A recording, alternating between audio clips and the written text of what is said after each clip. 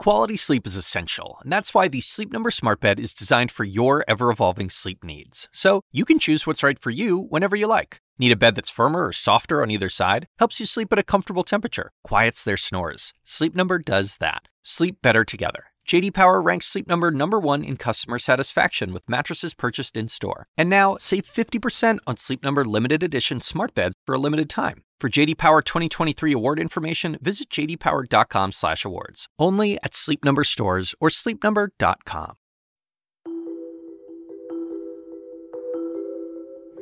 The struggle today is much more difficult. It's more difficult today because we are struggling now for genuine equality. The truth is, no one of us can be free until everybody is free. We must say, wake up, America, wake up, for we cannot stop, and we will not and cannot be patient. We must hold everyone from the highest offices to our own families accountable for racist words and deeds, and call racism what it is: wrong.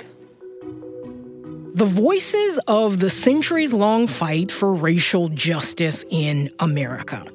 Hello, everyone. I'm CNN senior political reporter Nia Malika Henderson. Welcome to Politically Sound.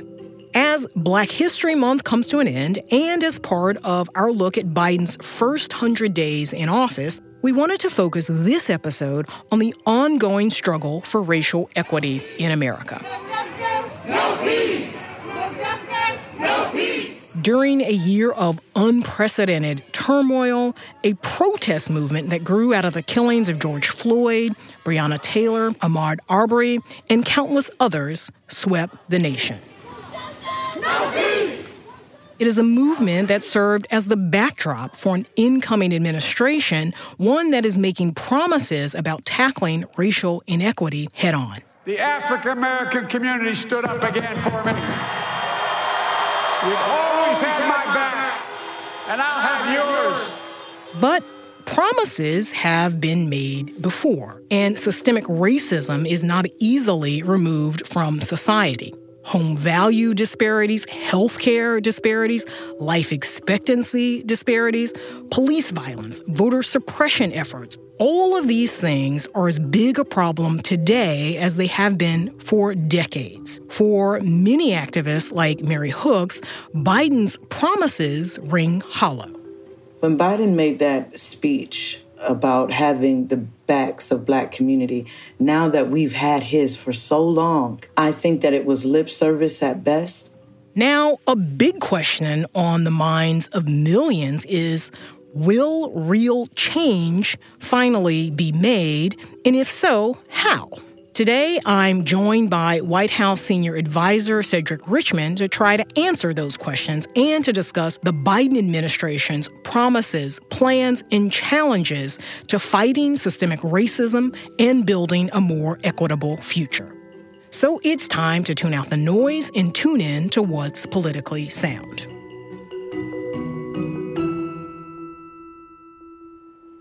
Cedric Richmond, Senior Advisor to the President, Director of the White House Office of Public Engagement, and I have no expertise.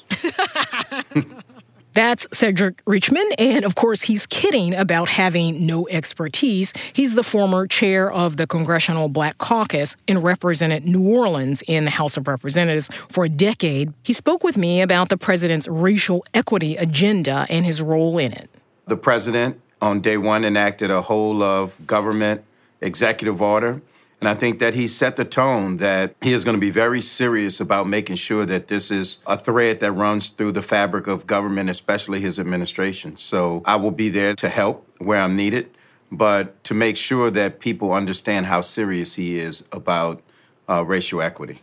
And you all use the phrase racial equity rather than racial equality. What is the difference between equality and equity?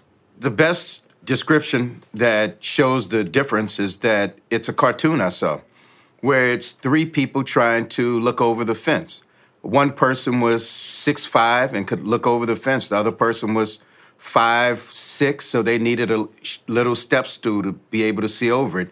Then the other person was 3 feet tall, so they needed a much larger step stool to look over the fence. And it's whatever we need to get to that person so that they are in an equitable fashion to everybody else.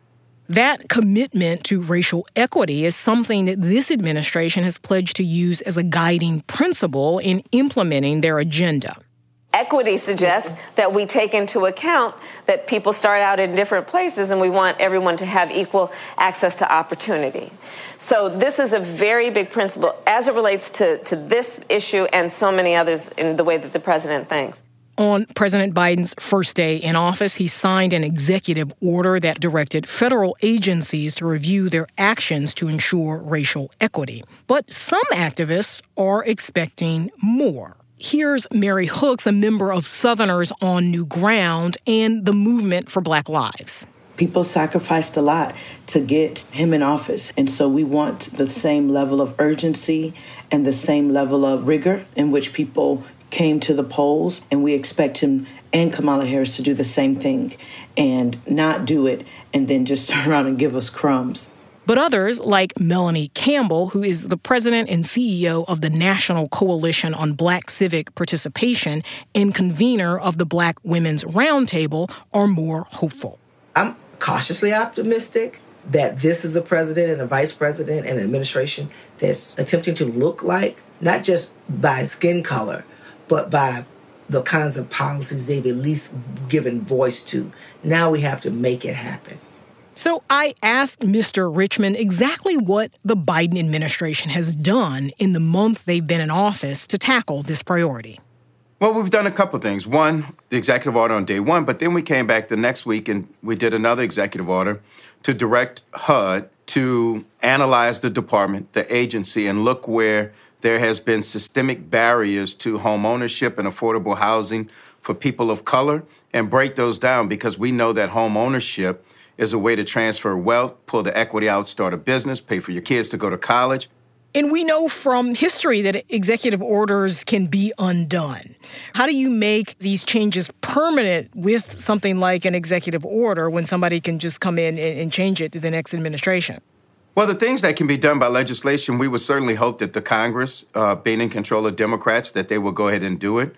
But President Biden just wasn't willing to wait. If it was lawful for him to issue an executive order, that's what he did, because he wanted to make sure that he started on day one. And the other part that was important was for him to signal that I made this promise, I'm serious about this promise, and I'm going to do what it takes to keep this promise. But working with Congress is not going to be easy. With the Senate currently tied, the administration must work with Republicans in order to get the job done. And the Republican Party doesn't share the same concerns about systemic racism as the Democrats. In August, a CNN poll found that only 22% of Republicans called racism a big problem in our society today. And that's an attitude that's reflected by many Republicans on Capitol Hill in reaction to the administration's commitment to racial equity. If you read his speech and listen to it carefully, much of it is thinly veiled innuendo, calling us white supremacists, calling us racist. How about if you say that America has racists in it, just like everybody else, just like everywhere else? Does that make America systemically racist? So given that, I asked Mr. Richmond how Biden plans on actually working with Congress.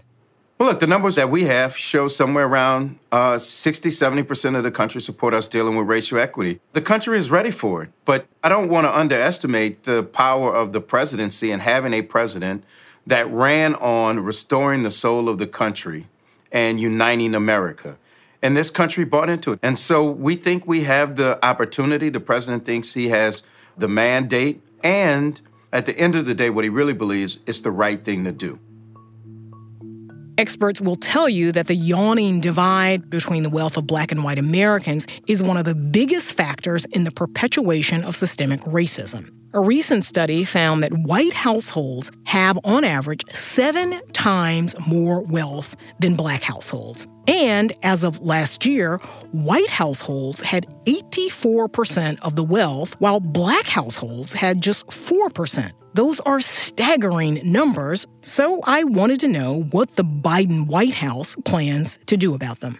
Well, I think that's why you see us focus so much on home ownership. But the other part you will see is that We're going to invest like crazy into our HBCUs that trains most of our doctors, our lawyers, our teachers from the African-American community. So we're going to tackle it from a bunch of different angles, but all with the same goal of trying to empower the African-American and the Hispanic community and others to really chart their own future. And here's the difference. This is the other thing we're going to do. We're going to include those communities in the decision-making process. Mr. Richmond also told me about how the administration plans to use their COVID relief bill to try to attack the structural racism in the economy, something that many Republicans point to when they're critical of the bill. If you look at our American Rescue Plan, it would lift 34% of African Americans out of poverty. It would lift 40% of Hispanic Americans out of poverty. It would provide $400 a week for the 1 out of 11 Black and brown people that are unemployed right now. And then if you look at the child tax credit and the earned income tax credit that we have implemented, those are examples of being very intentional about lifting people out of poverty and targeting resources to Black and brown people to help them, get ahead. But while there may be opportunity in the COVID recovery bill, the virus has decimated communities of color. So I asked Mr. Richmond about how the rollout of the vaccine has been affected by systemic racism. Look, I'm not sure if you would describe it as systemic racism, but it's definitely been a disproportionate effect on Black and brown people. And so when you look at the vaccine, we need to make sure it gets to every community. So that's why we, as an administration, decided to send 1 million a week to pharmacies because they're in almost every community. And then just last week, we decided to send 1 million to community health centers because we know community health centers are in those neighborhoods that we were really trying to reach. When we come back, we'll talk about how the administration is planning on dealing with some of the other major equity policy proposals like voting rights, police reform, and reparations.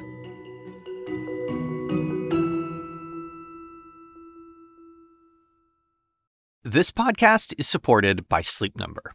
Quality sleep is essential. That's why the Sleep Number Smart Bed is designed for your ever-evolving sleep needs, so you can choose what's right for each of you whenever you like. Need a bed that's firmer or softer on either side? Helps you sleep at a comfortable temperature. Quiets their snores? Sleep Number does that. Only Sleep Number Smart Beds let you each choose your ideal comfort and support, your Sleep Number setting. Sleep Number Smart Beds learn how you sleep and provide personalized insights to help you sleep better. All Sleep Number Smart Beds feature cooling, pressure-relieving comfort layers for soothing sleep throughout the night. Temperature-balancing bedding is designed to move heat and moisture away when you're hot. When you're cool, they hold their energy to help warm you. Sleep better together. J.D. Power ranks Sleep Number #1 in customer satisfaction with mattresses purchased in-store. And now, save 50% on Sleep Number limited edition smart beds for a limited time. For J.D. Power 2023 award information, visit jdpower.com/awards. Only at Sleep Number stores or sleepnumber.com.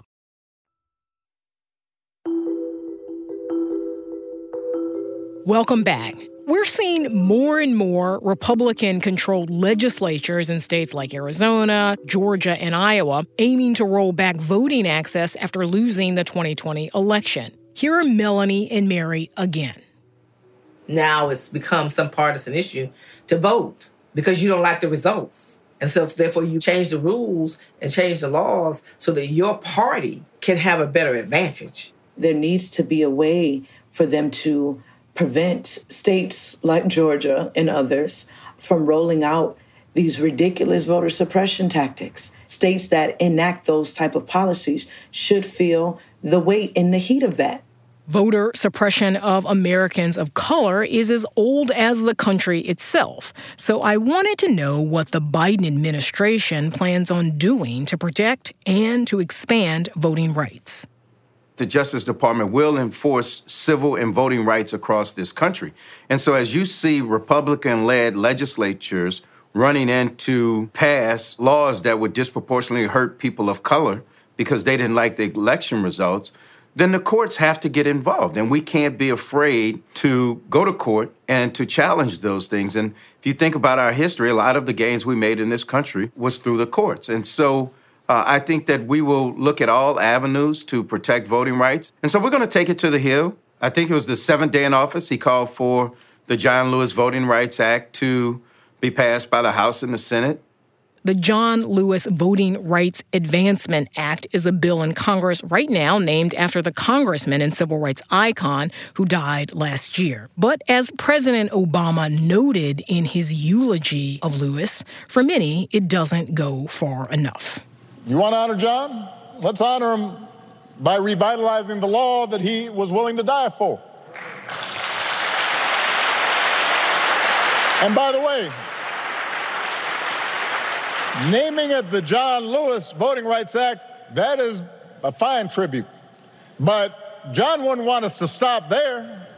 The bill is aimed at restoring protections in the original Voting Rights Act that the Supreme Court gutted in 2013 by mainly bringing back and modernizing what's called preclearance, the process where states that have a history of discrimination must clear changes to voting laws with the Department of Justice. But President Biden has promised to have a Justice Department on the forefront of this push for equity, not only in the enforcement of the Voting Rights Act, but also when it comes to policing. One of President Biden's major promises is creating a National Police Oversight Committee within his first 100 days. I asked Mr. Richmond if that effort is already underway and when we'll see some results. Look, you will see some action from the president. This is an issue that's important to him. But, part of the thing is we shouldn't necessarily wait on a commission or anything else. There's action that could be done in both the House and the Senate. When I was in the Congress, we voted on the George Floyd Act. So you still have other tools out there. The president wants to look at all of that, but make no mistake about it. He is absolutely concerned and focused on making sure that policing in this country is constitutional, that black and brown people are not dying at the hands of the police, especially unarmed, that we do something about chokeholds and other things. So this is something that is absolutely on our radar. This week, Democratic lawmakers reintroduced a resolution calling for the formation of the U.S. Commission of Truth, Racial Healing, and Transformation, which would aim to examine and to address the nation's history of systemic racism and the disenfranchisement of black people. But there's another legislative commission that has garnered headlines the past few years, H.R. 40, and that's a bill that would create a commission to study reparations. During the campaign, that's something that President Biden said he would support. I asked Mr. Richmond if that's still the case. Yeah, look, if the president said he would support it, then that means he will sign it. But he also said on the campaign, I think this is an important part, that we can't wait for a commission to be formed. We can't wait for a commission to come back with solutions. We have to do things right now to break down systemic racism, try to level the playing field, invest in black and brown communities, and that we should not wait on a commission.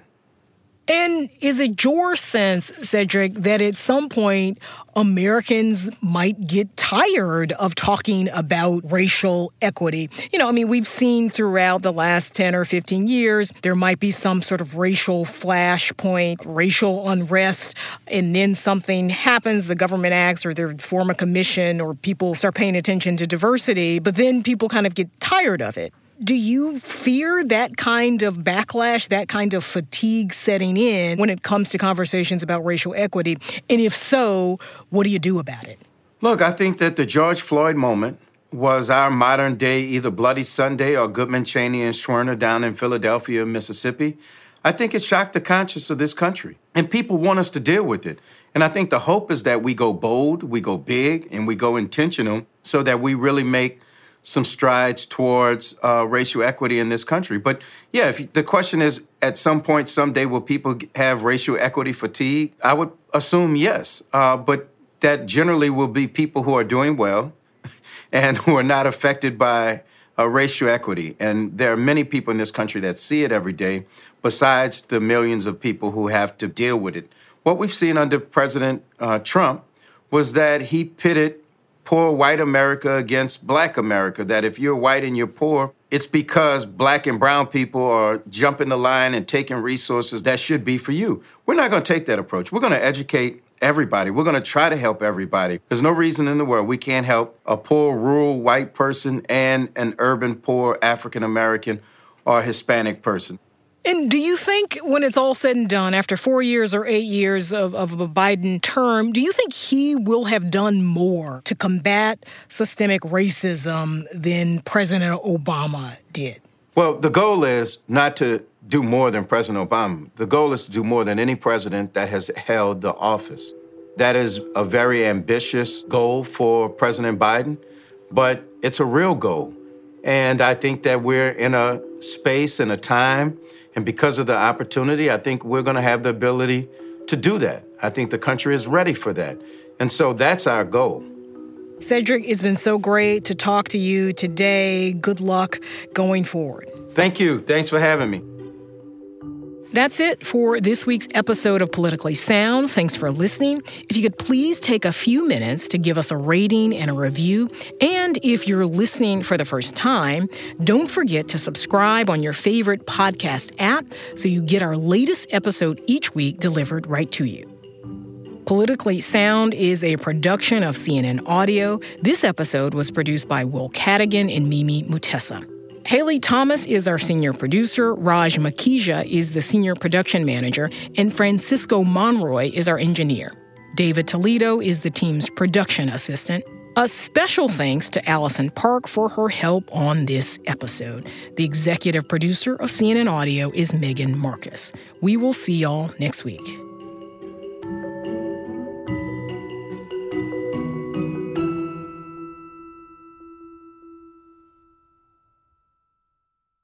When you work next level. And when you play next level. And when it's time to sleep, Sleep Number smart beds are designed to embrace your uniqueness, providing you with high-quality sleep every night. Sleep next level. J.D. Power ranks Sleep Number number 1 in customer satisfaction with mattresses purchased in-store. And now, the Queen Sleep Number C4 smart bed is only $1,599. Save $300 for a limited time, only at Sleep Number stores or sleepnumber.com. Prices higher in Alaska and Hawaii. Quality sleep is essential, and that's why the Sleep Number smart bed is designed for your ever-evolving sleep needs. So you can choose what's right for you whenever you like. Need a bed that's firmer or softer on either side? Helps you sleep at a comfortable temperature. Quiets their snores. Sleep Number does that. Sleep better together. J.D. Power ranks Sleep Number number 1 in customer satisfaction with mattresses purchased in-store. And now, save 50% on Sleep Number limited edition smart beds for a limited time. For J.D. Power 2023 award information, visit jdpower.com/awards. Only at Sleep Number stores or sleepnumber.com.